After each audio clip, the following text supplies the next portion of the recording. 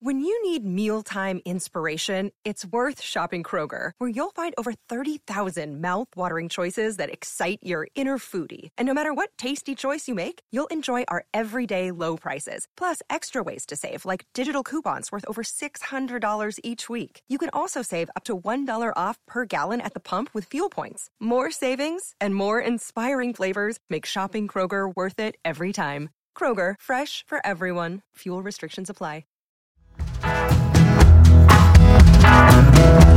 It's time to leave me be. Sidestep, you're too blind to see it's all wrong. So leave me be. Can't you see I don't need another mouth to feed? I can hardly handle rolling up my own dress sleeve. I know I have read about your kind somewhere. You scoop me up in. Hello, listeners, and welcome to Ohio Mysteries. You're listening to a clip of Go Back Home, a song by Hebdo. Hebdo is our featured Ohio musical artist tonight, so stick around to the end of the podcast. We'll tell you a little bit more about him, how to find the music, and let you hear the entire song. But right now, let's throw another log on the fire, campers.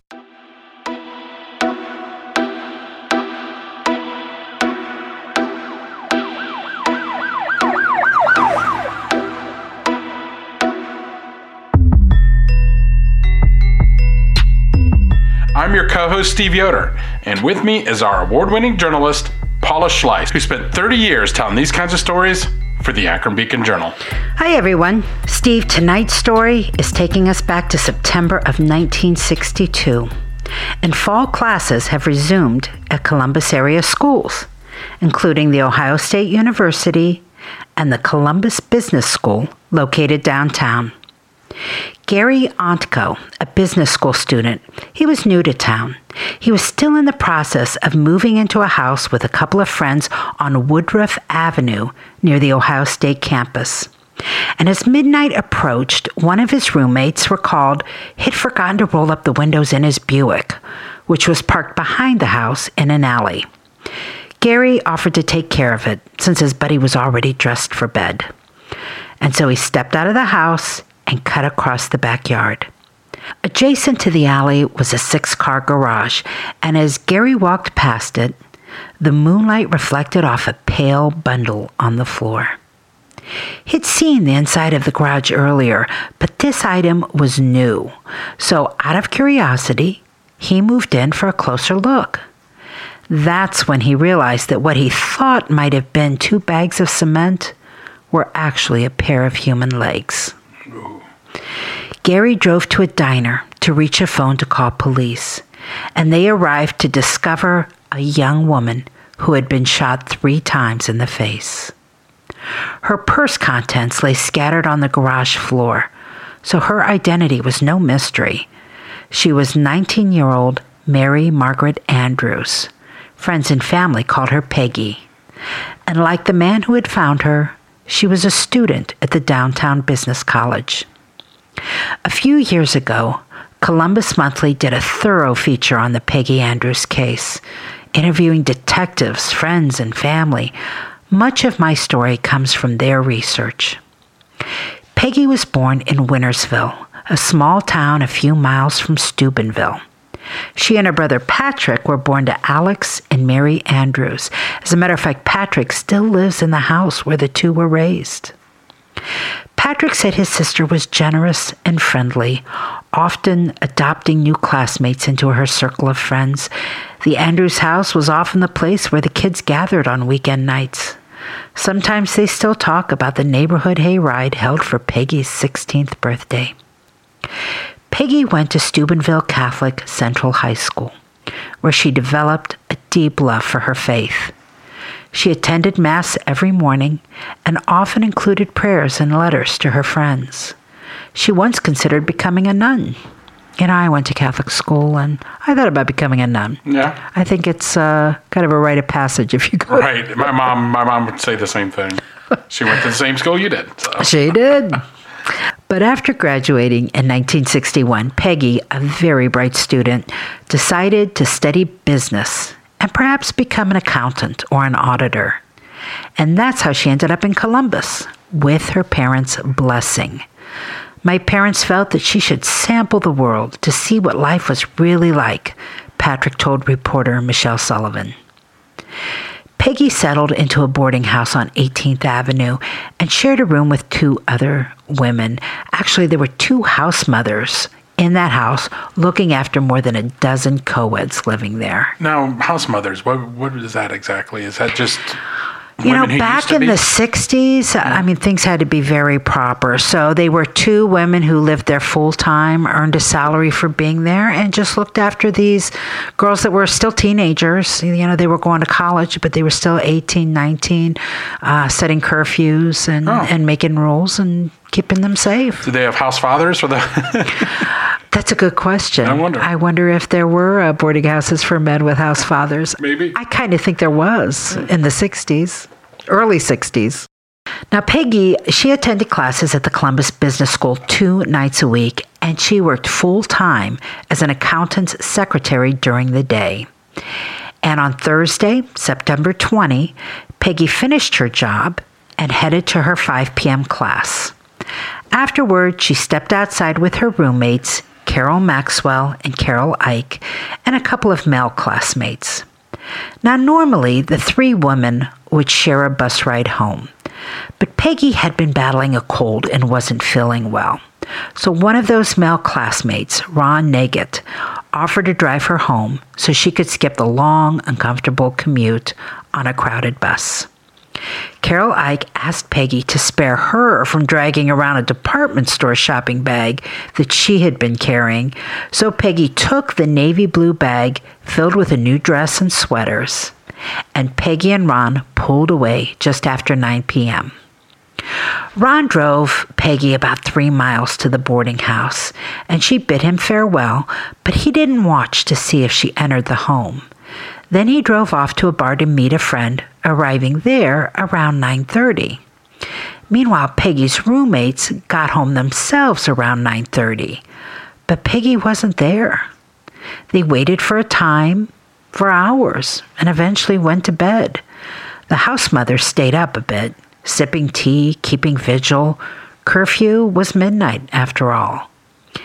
It was a half hour past midnight when police were arriving just a few houses away at that cinder block garage in the alley.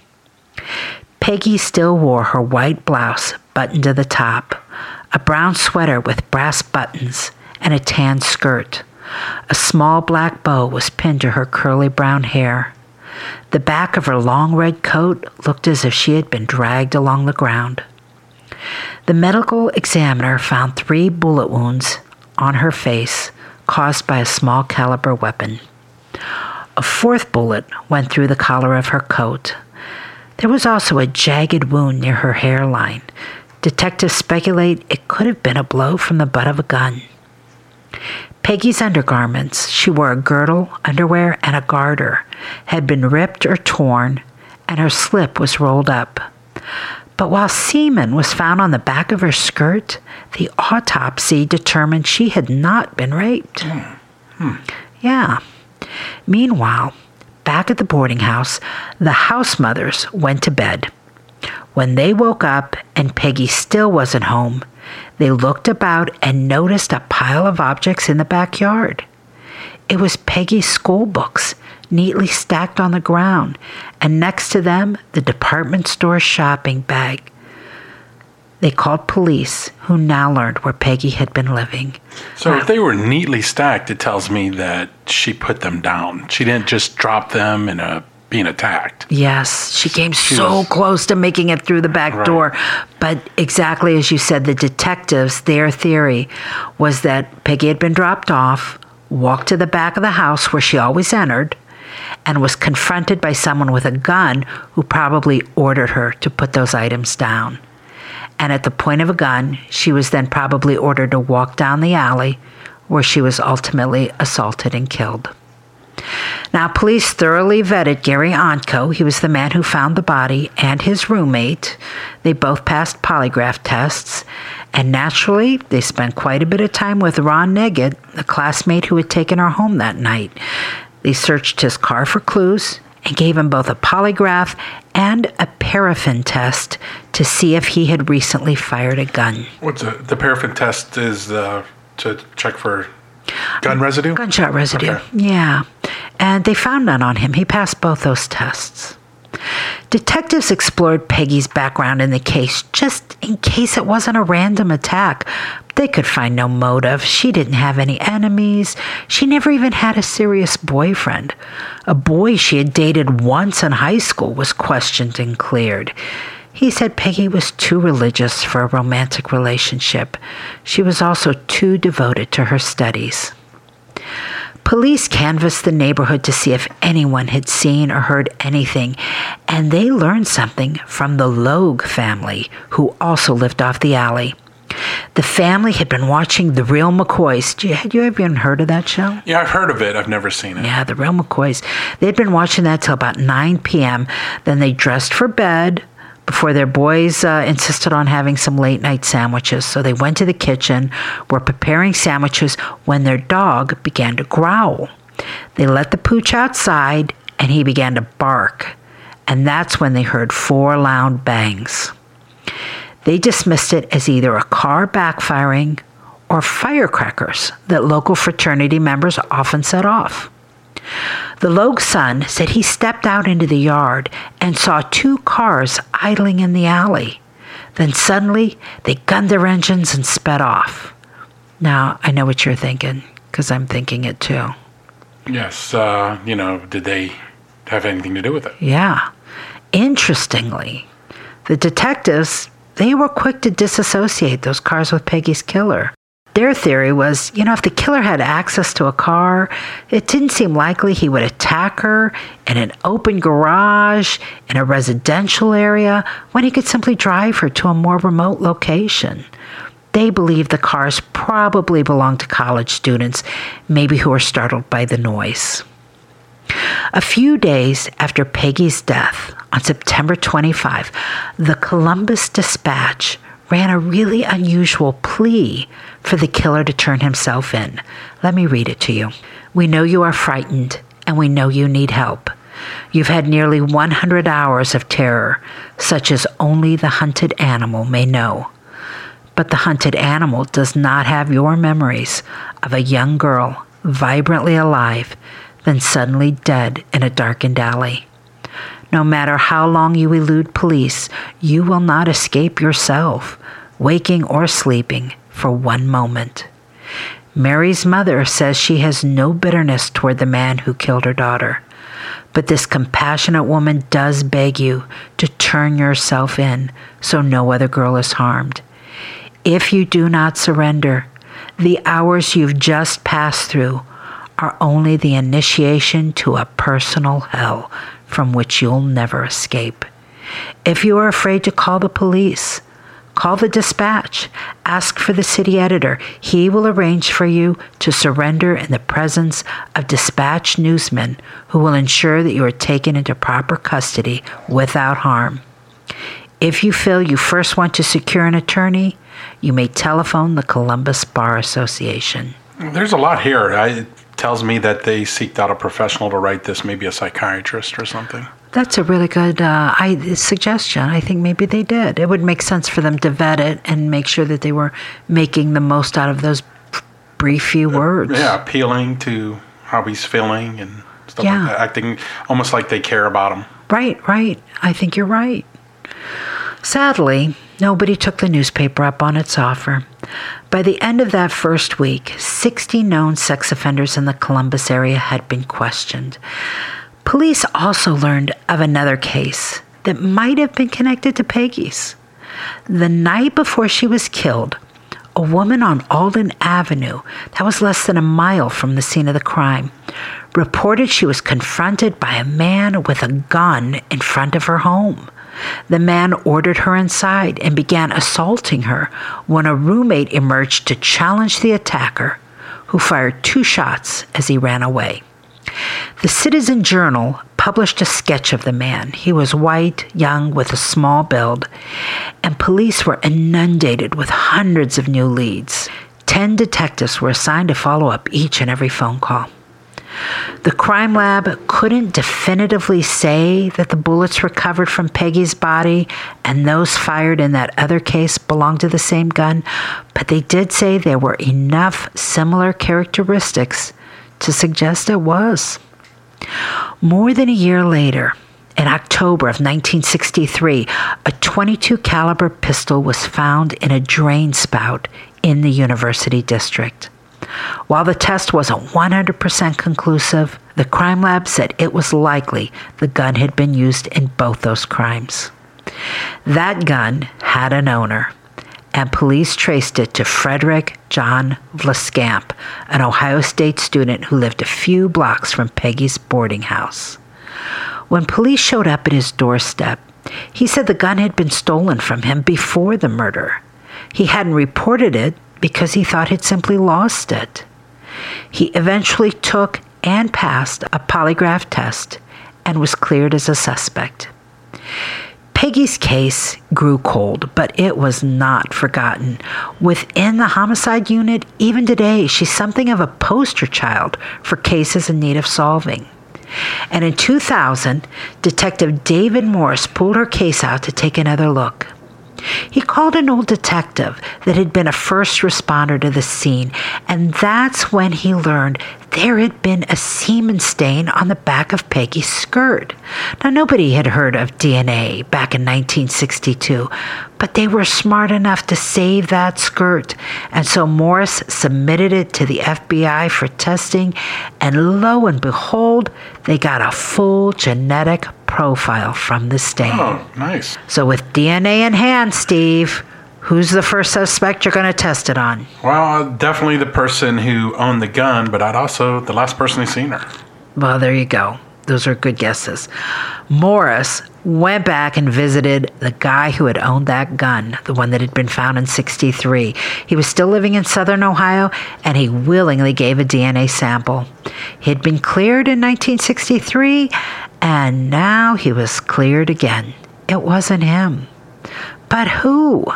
Police know the killer's DNA, but not his name.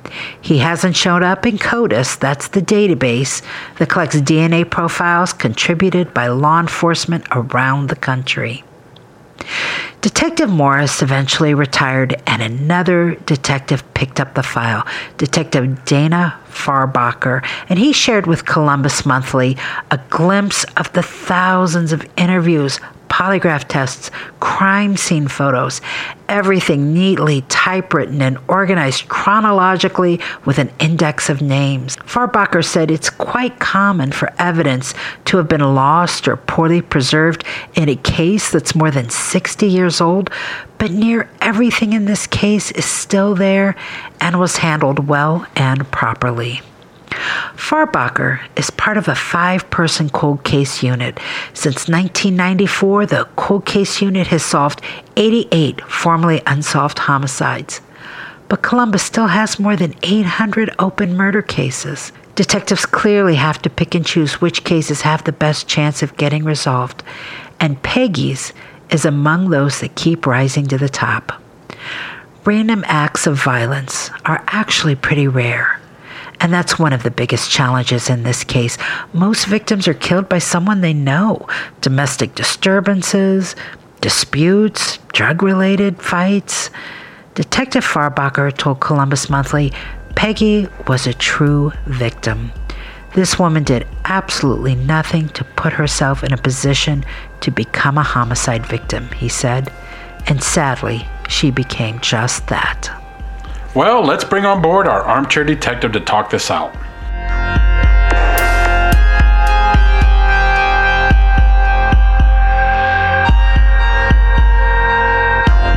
Well, tonight with us we have Mark Murray. Mark is speaking with us all the way from St. Louis, Missouri. Hi, Mark. Hello, how are you? Doing great. Hey, why don't you tell our listeners a little bit about yourself? Sure. I live in St. Louis, Missouri. I previously spent about 4.5 years in the town of Westerville, Ohio, which is about 20 to 30 minutes northeast of the location of this crime scene in Columbus, and went to Westerville North High School. Are you familiar at all with the Ohio State campus area? Did you ever spend any time there? Some, not a whole lot. Well, let me ask you if you ever heard of this case. It's an old one, and you weren't there for a long time, but had you ever heard of this one? I had not. Why don't you give me your overall take on this crime? I mean, is there anything about it that really stands out to you? The one thing that stands out to me, I guess, is that it doesn't appear they're ever going to find out who the assailant was. The only thing that I think that might have changed that outcome would have been if they had done DNA testing earlier on the semen stain on her skirt.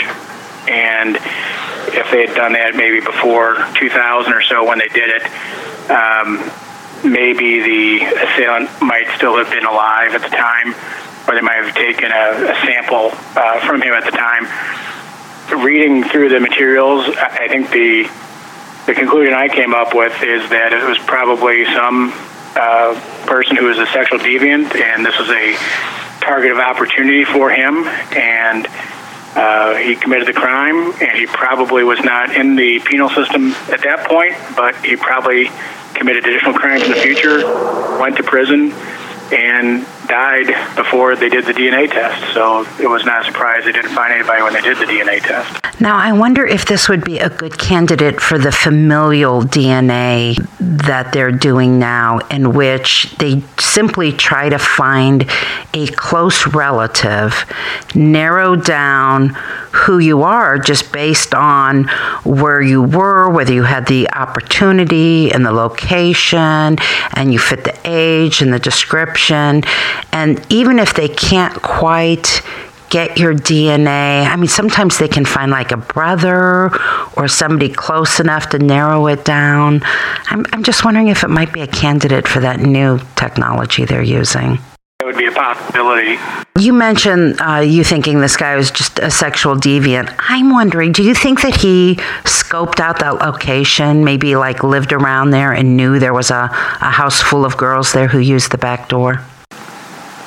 I think that's probably very likely, and given the location of these boarding houses and that they're essentially right across from the Ohio State campus, this is probably an area that he had picked out to settle in on for quite some time.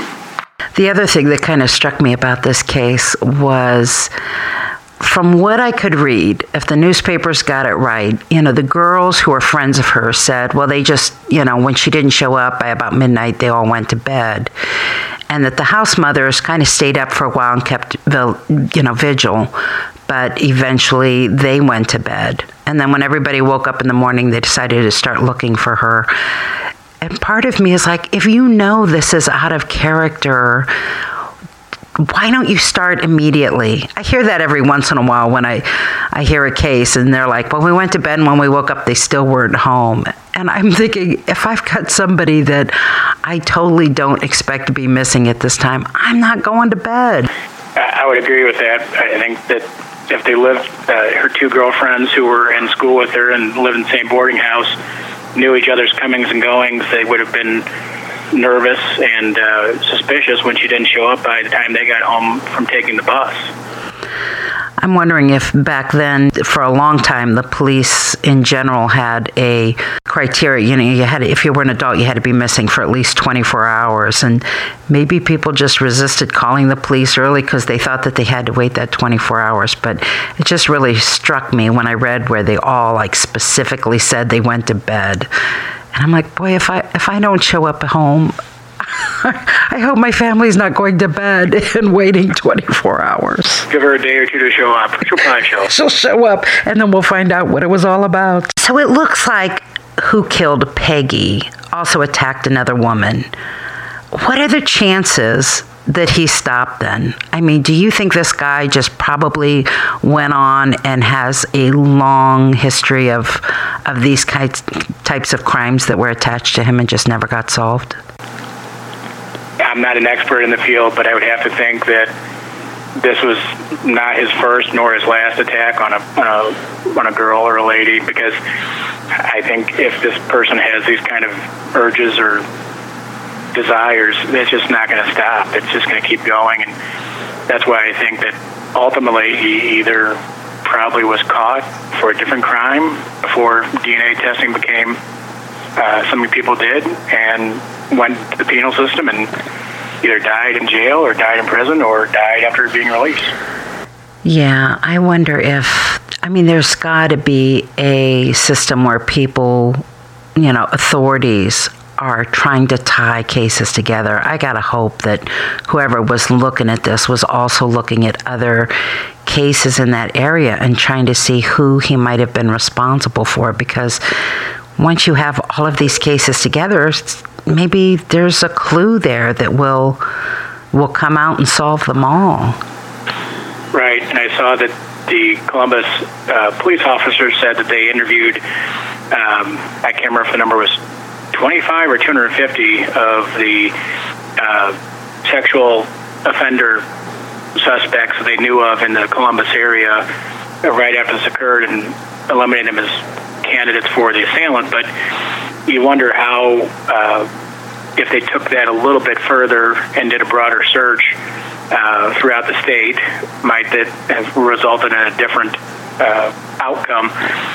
And part of that is just the times, and 1962 technology and 1962 police work is a world away from where we are today in terms of communications and databases. And they probably did everything they thought they could back then, but looking back at from almost 60 years later, we can surely pick apart what they did. Not fair to them at the time, obviously, but we're just so used to seeing so much technology employed and so many databases out there to check that we can't really grasp that, what they did was standard operating procedure for 1962, and they did what they were supposed to do. Yeah, you're right. It was a world away from what we would, do and be familiar with today. I'm also kind of curious about the gun. It looks like the killer disposed of the gun. And I'm wondering why. If you're going to continue doing this kind of thing, were they getting close to him? Did he just feel that heat and need to distance himself from that weapon? That's a good question. I think they found it in a drain pipe. He may have thought that he hit it pretty well. I think it took about a year for them to locate that. I think it's probably likely, going back to our earlier discussion, that he is familiar with the area, since I think he stole that from another Ohio State student who was residing probably, in that same vicinity. And so this would suggest that he was familiar with that area, along with that assault on the other lady a few nights before. I think, he probably thought that this is a way to get rid of the evidence, and was somewhat successful with that. It didn't turn up for about a year. That's a good point. Since it was a year later, he might have just gotten rid of that gun right away. It might not have been a case of him hanging on to it for a year. He might have just done these two crimes, ditched it, figured he'd get another weapon if he was going to do it again, and it just took that long to find it. It reminded me of the scene from The Godfather 2 where young Vito Corleone is disposing of the pistol and various rooftop pipes as he's going from rooftop to rooftop. Oh, that's right. He was taking it apart, right? And throwing the pieces of it off. Oh, that's right. I forgot all about that scene. Okay, the guy who actually owned the gun. So the police go to him, and he says, oh, you know what? It was stolen. What was your first thought when he said that? It was interesting that was the first thing that he said. I don't doubt that he was telling the truth. And I think the police were, again, they followed up with as much as they could at the time. I did see later on in the Columbus Monthly article that they had cleared him when they did get the DNA testing done, that he was not a match for that either. So it looks like he was telling the truth. It does. But I got to tell you, when he said, yeah, it was stolen, my first thought was, okay, of course you would say that. And it wasn't until later I got further into my research that I realized that they were able to go back and test his DNA. And I was like, son of a gun, it wasn't him. But until they did that, I thought that guy probably had to live with a lot of suspicion because Right. all they're doing is taking his word for it. I feel bad for him, but I also feel bad for the person who gave Peggy the ride home from the business school that evening. I Yes. think he thought he did everything right in terms of safety, dropping her off by a street light. And he may not have known that she used the back door to the house to get in, and would have been walking back towards presumably an unlit dark alley. Right. And if they said she always used the back door, the girls always used the back door. So even if he knew his car's not going to drive back there, I mean, he probably dropped her off at the front and knew he wasn't going to be able to watch her step in. And yeah, I felt bad for him too, because I thought, boy, he was probably also somewhat under suspicion, although he drove right away to another bar, so he had a really good alibi and people knew, where he was at that time. But I would feel horrible. I mean, even today, if I drop somebody off at their house, I usually sit there and wait till I see that they've gotten in, just by habit. And if I didn't, and that person ended up dead, yeah, I'd probably never get over that. Right. Yeah, I would feel the same way about that, because I think I do the same thing typically, even waiting for adults to get in the door. I don't think, unfortunately, they're going to figure out who the culprit was here. Again, my hunch would be that whoever did this didn't stop doing horrible acts like this, and ultimately probably was caught someplace. Could have been Ohio, could have been a different state, and pardon me, and probably passed on before the DNA ever got tested, and maybe passed on before they started taking samples from prisoners. Oh, that would just be tragic. Although I would like to think that this guy did get caught doing something and paid a price, and didn't just. I don't want to think of him living some happy, content life somewhere because he got away with it all. Right. Mark, thank you so much for joining us. We really appreciate it. All right, thank you very much. Take care.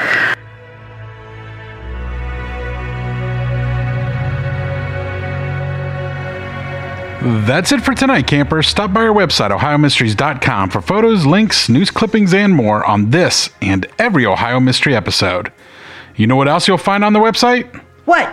Links to every musical artist we featured on our episodes. So let's add another one tonight, Paula. You bet. Tonight's featured Ohio musical artist is Hebdo, a Columbus group comprised of Joe Hebdo on lead vocal and rhythm guitar, Mike James on lead guitar, Mark Subble on bass, Luke Holmes on keys, and Maxwell Button on drums. They call their sound adventure folk. Be sure to follow the boys on Instagram and Facebook, where you can keep up with their recent activities. I'm looking right now, and I see Joe Hebdo talking about how he just released an acoustic cover of the Temptations' classic My Girl. I love that song. You can find Hebdo's version on Spotify and, well, all over the internet. Well, how about a listen to that song we sampled at the start of our podcast? Here's the full version of Go Back Home by Hebdo. Give it a listen, and we'll see you back here next week for another Ohio Mystery. It's time to go back home. Take off and leave me alone. Alright. Just go back home. It's time to leave me be. Sidestep, you're too blind to see it's all wrong.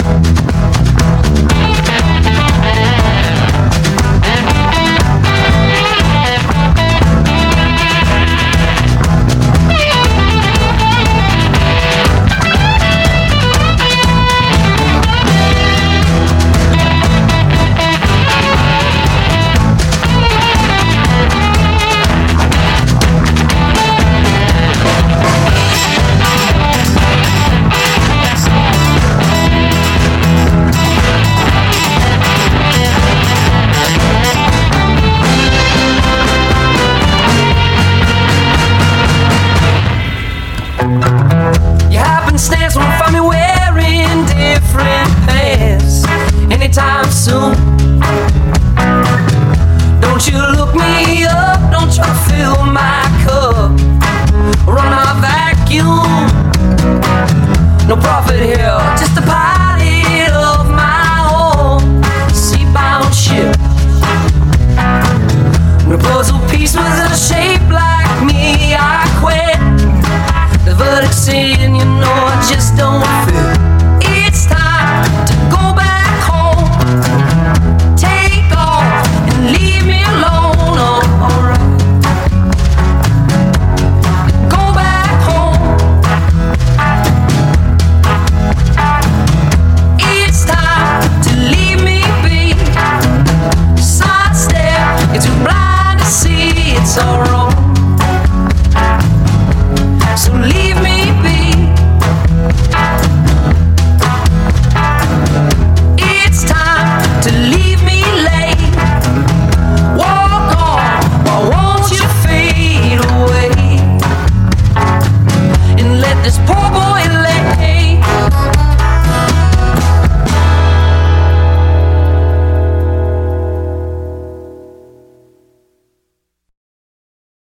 Hello, it is Ryan, and I was on a flight the other day playing one of my favorite social spin slot games on ChumbaCasino.com. I looked over at the person sitting next to me, and you know what they were doing? They were also playing Chumba Casino. Coincidence? I think not. Everybody's loving having fun with it. Chumba Casino is home to hundreds of casino-style games that you can play for free anytime, anywhere, even at 30,000 feet. So sign up now at ChumbaCasino.com to claim your free welcome bonus. That's ChumbaCasino.com and live the Chumba life. No purchase necessary. VGW. Void where prohibited by law. See terms and conditions. 18+.